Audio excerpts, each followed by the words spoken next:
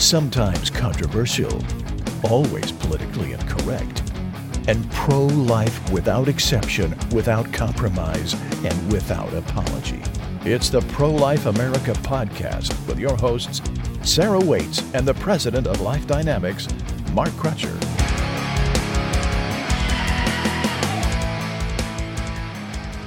Hello, guys. As you heard, I'm Mark Crutcher. And as you also heard, I'm joined by my comical sidekick, Sarah Waits, who Hello, is everyone. Lurking nearby. I get a lot of compliments on that lurking because they have this Do picture. you really? Because I don't feel like you do. Yeah, I really do. I feel like this is a made-up thing in your head. No, I really do get a lot of compliments on that. And they picture you like an alligator lurking in the swamp nearby, you know. Yes, that's exactly how I got onto this podcast, was by doing something like that. Anyway, this time we've got a lot of news stories we want to get to. Yeah, and I want to kick things off by talking about something that came out in an email by the people who wrote the full untold story about Gosnell and then later went on to produce the movie. And that is... This is the abortionist that's now in prison. Yes, where he rightfully belongs. Rightfully belongs for the crimes against humanity that this guy committed. They have other projects as well, and I'll put the link to their website so you can see the other stuff that they work on. But they're looking to do a new project aimed at, quote, exposing the truth about Hollywood, Roe versus Wade, and the abortion industry. Now, if you haven't read our Pro-Life Voice newsletter, I really recommend that you do. When you subscribe to that, we can also send you past editions of the newsletter in PDF form. And in one of the editions that we put out, I wrote an article about the role Hollywood and abortion play. And of course, there's been this big push to put abortion storylines in television and movies, especially those aimed at teenagers. They're trying to mainstream abortion. Yeah, they're trying to not only mainstream it, but they're trying to change the way people think about the people who do it and what it looks like. And they present this nice, clean, streamlined clinic where everyone's so nice and it's so safe. There's nothing bad about it. Bears no resemblance to the reality. Exactly. But according to these two journalists, they report that Hollywood uses a Planned Parenthood script doctor whose job it is to weave abortion into popular movie scripts.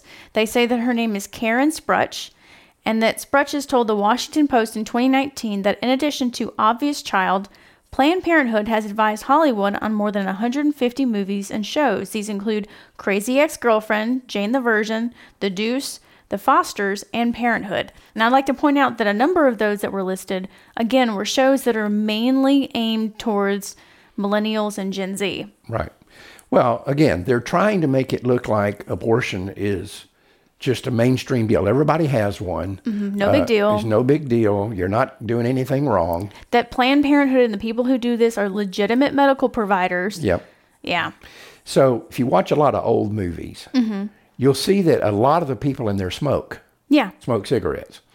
And that was common. I mean, in my parents' generation. You could smoke on airplanes. You could smoke almost everybody in my parents' generation smoked. Smoking used to be advertised as healthy. It would, if you have a cough, smoke a cigarette. Have a headache, smoke a cigarette. Stress. And oh, yeah. there was a time when Hollywood was told we need to get all this smoking off the air because we're trying to teach kids not to smoke. You can't do that if their heroes on the screen are all smoking. Yeah. So you started seeing this, and it happened like almost overnight that Hollywood didn't show people on screen smoking. But imagine if they decided they wanted to show smoking in a positive light, and they hired somebody from the tobacco industry to be a consultant to how you show smoking. What's the proper way to show smoking in movies? Yeah. That's what these people are doing.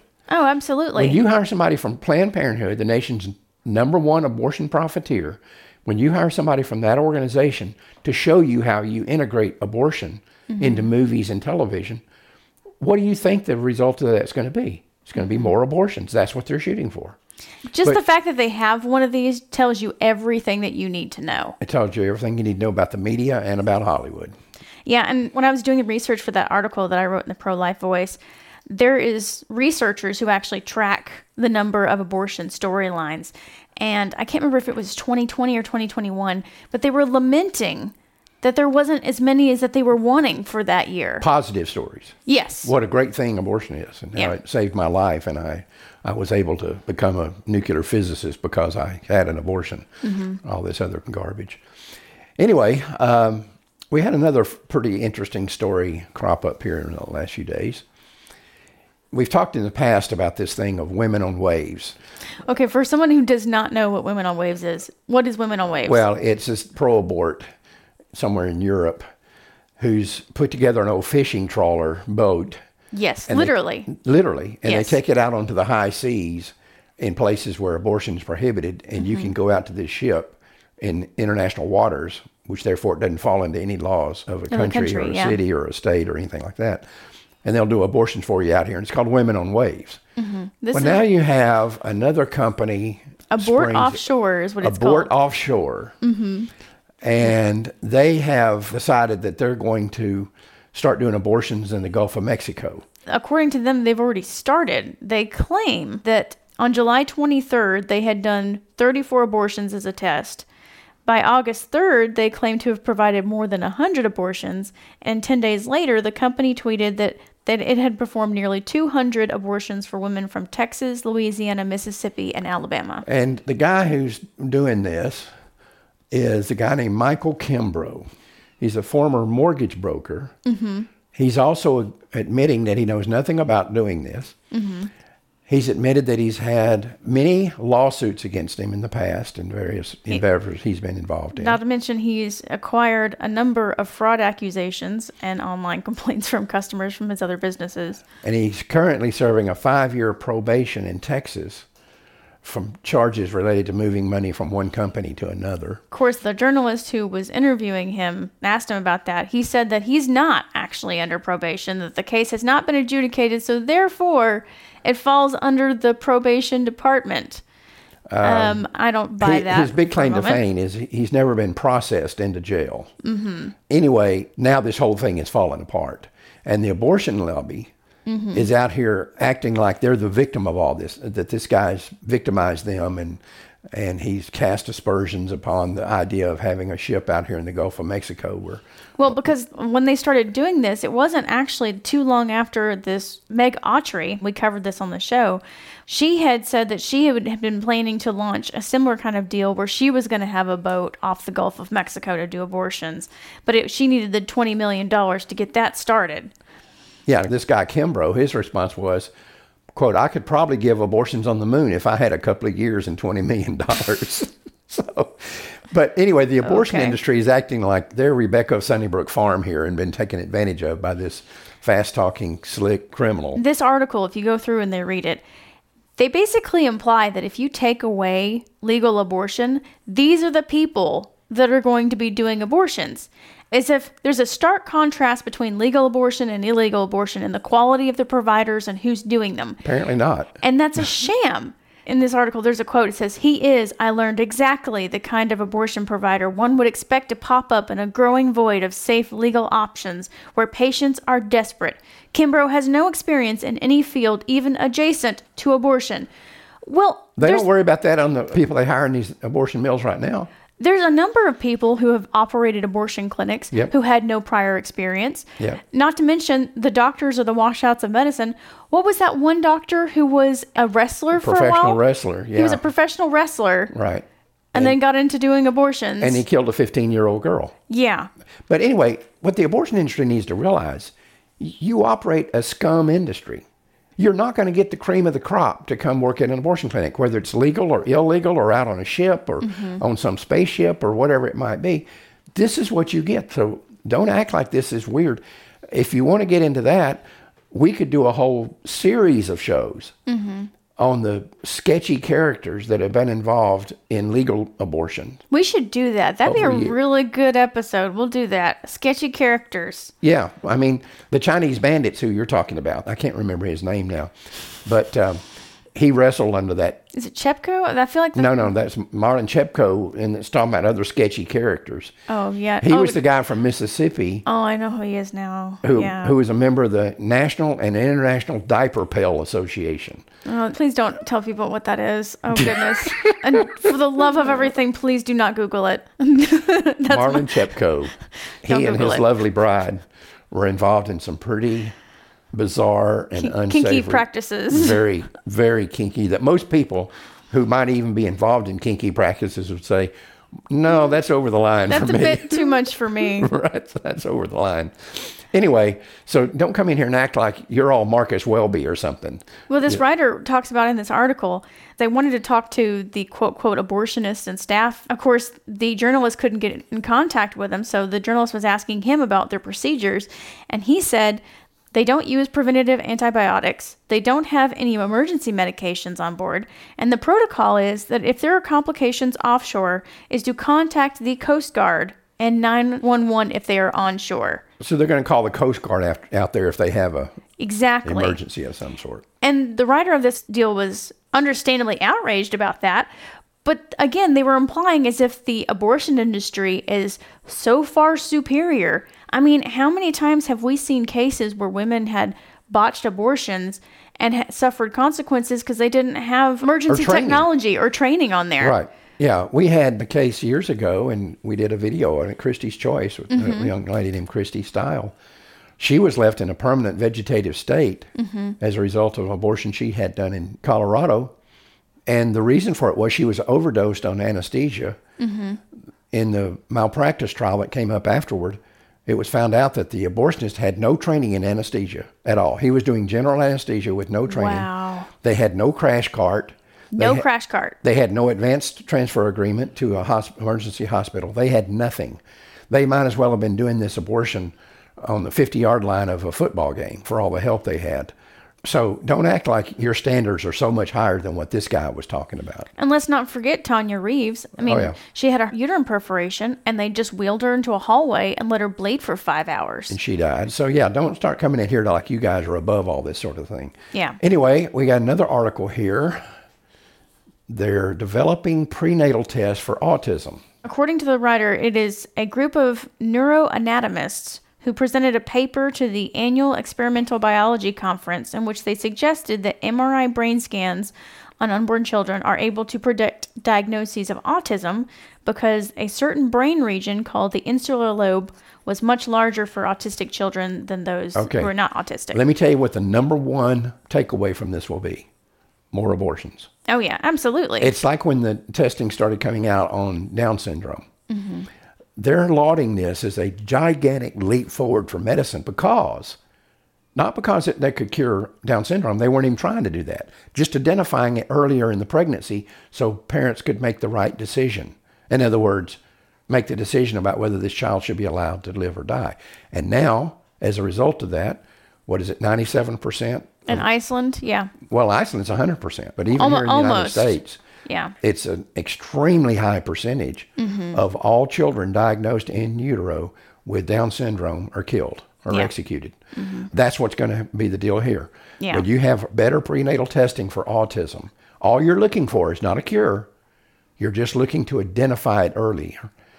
This is what happens to an industry like the medical community. When you allow abortion, it becomes used for things like this. And every time we have one of these things, whether it's autism or Down syndrome or whatever it might be, I remember cleft palate was one years ago that they were looking at you could identify early. The takeaway from it always is the same thing. Now we can identify this earlier in the pregnancy, which would allow people to decide whether to have the child killed or not. And instead of coming up with cures to different diseases and illnesses and prevention of different things, it becomes about, well, we'll just abort the problem away. Yeah. I mean, what incentive is there really, when you think about it, to come up with cures if abortion is just there as your Band-Aid solution? It's your default position. Yeah. Why bother with it? Why spend the money if you can just abort it away? Just kill the baby and be done with it. We can eliminate everything. We can eliminate every social problem in the world. You want to do away with hunger? Kill everybody that's hungry. You want to eliminate homelessness? Round up all the homeless people in the world and execute them. Now you don't have homelessness anymore. It sounds really harsh, but how is that different? It's no different. That's exactly what they're saying here. Yeah. It's exactly what's going on here. The writer of this article, a Matthew Schneider, he wrote, "As an autistic, I worry that these tests will lead to aborting people like me.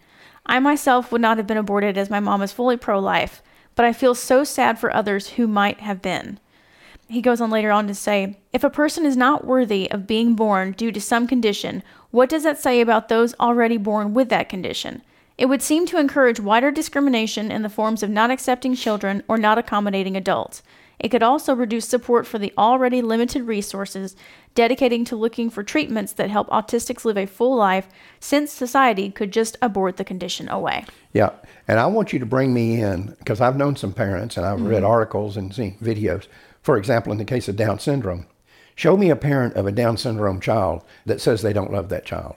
Yeah, It's exactly. astonishing. And the other thing I want to mention on this is, how many times do we see the same people on the left who are always claiming that they fight for people with disabilities, and yet they will turn around and defend abortion and say, well, what in the case of a disability? What if that kid has Down syndrome? Right. It's like, how dare you fight for these people over here talking about their value and their worth, and then turn around and tell people, well, you know what? If the parents want to abort them because they're different, go ahead. Yeah. Well, it's the false compassion of the left. These people are really good at exploiting compassion for political reasons, but they wouldn't know compassion if it jumped up and bit them on the butt. They don't have any idea about what compassion is. Yeah. And compassion, for example, in the case of Down syndrome children, what they're really saying is, we're going to kill them for their own good.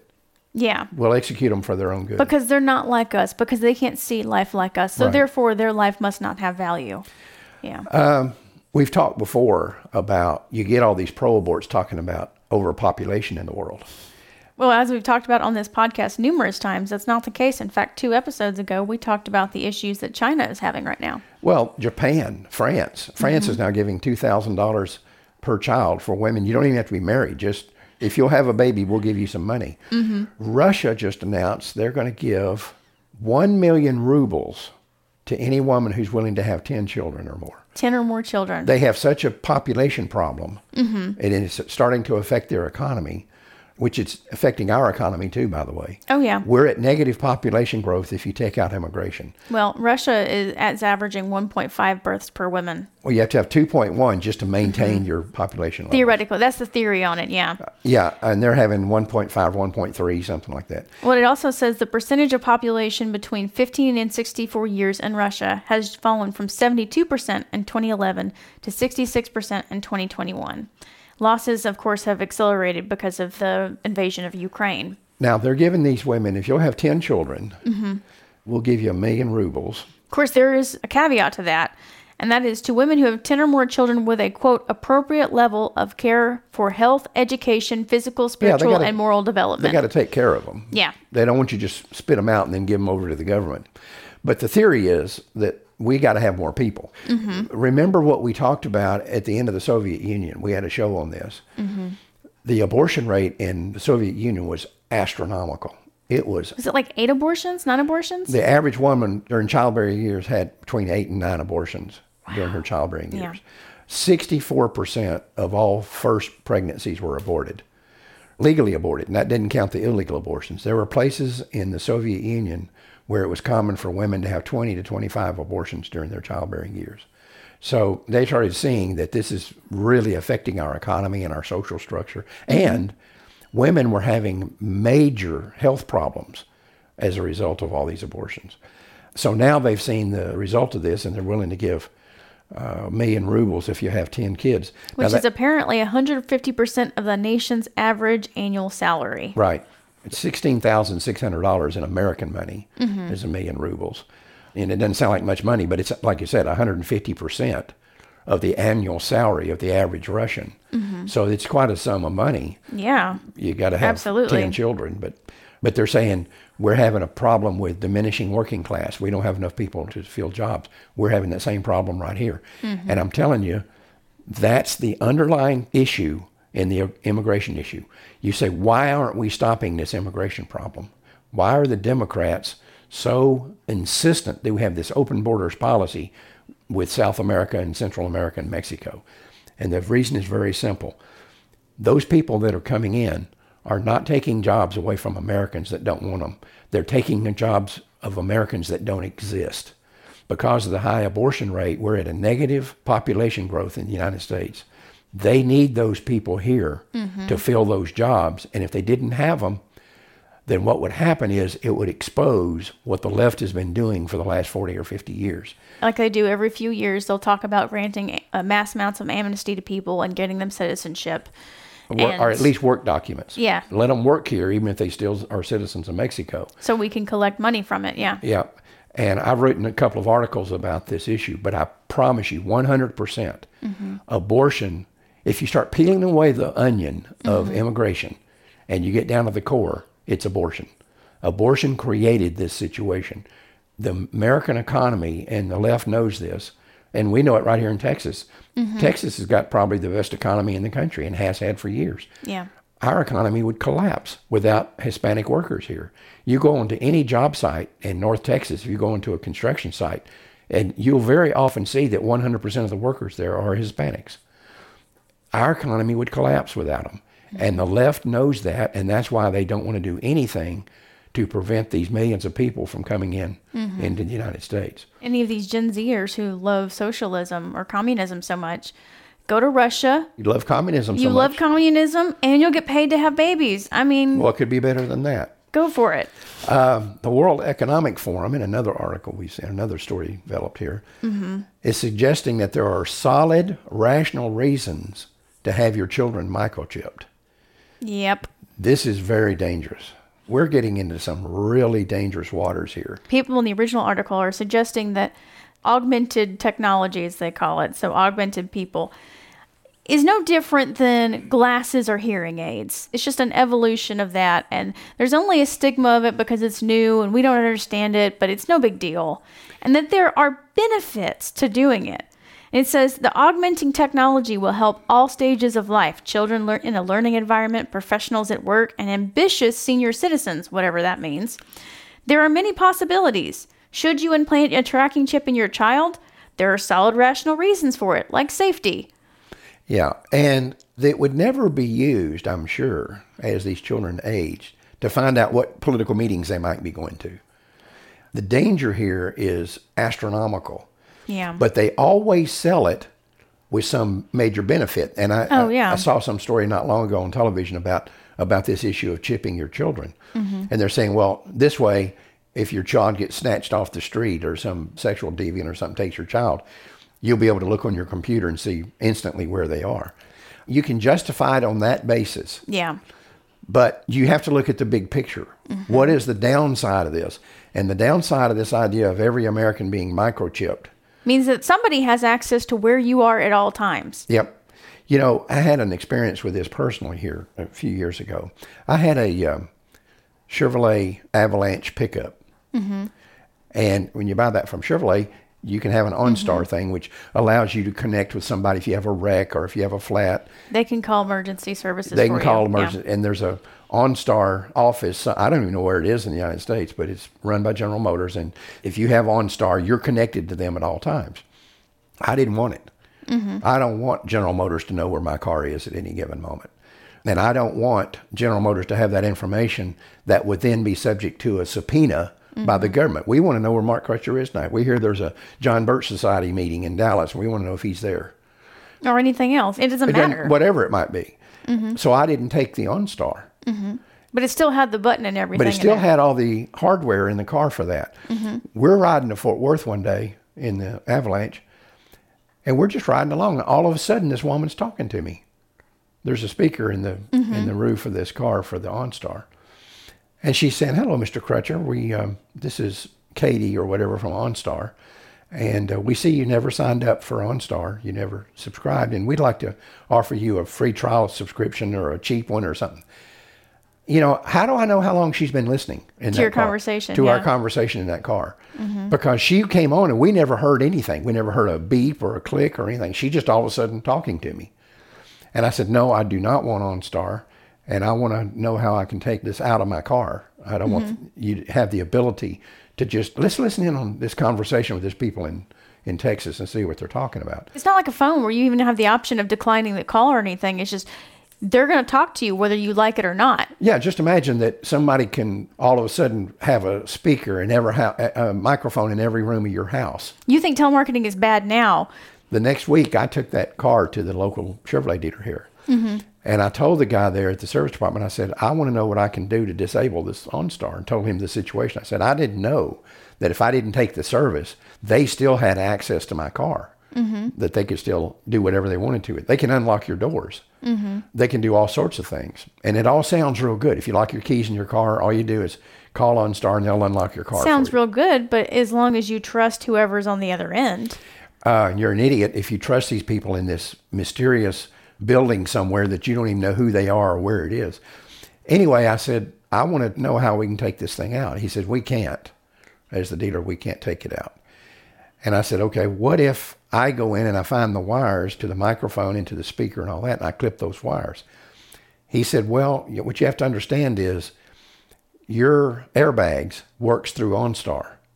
And he said, if you clip those, your airbags then would be disabled. And he said, that's why we can't do anything about it, because if we undo that OnStar, your airbags don't work. Now, you go out and get in a wreck, and we undid your OnStar, and therefore undid your airbags, then we're in the soup with you, so we can't do it.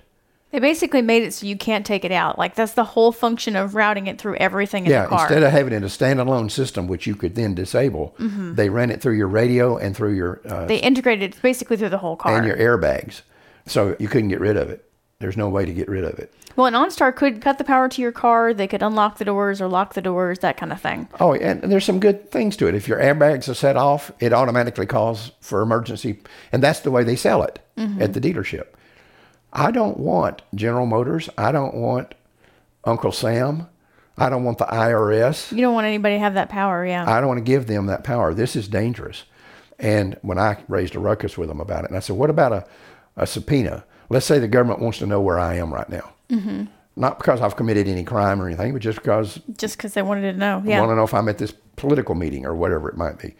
Can they show up with a subpoena and you'll give them the information or let them have access to the tracking of my vehicle? Oh, no, we would never do that. We're insulated from that. OnStar does not provide any of that.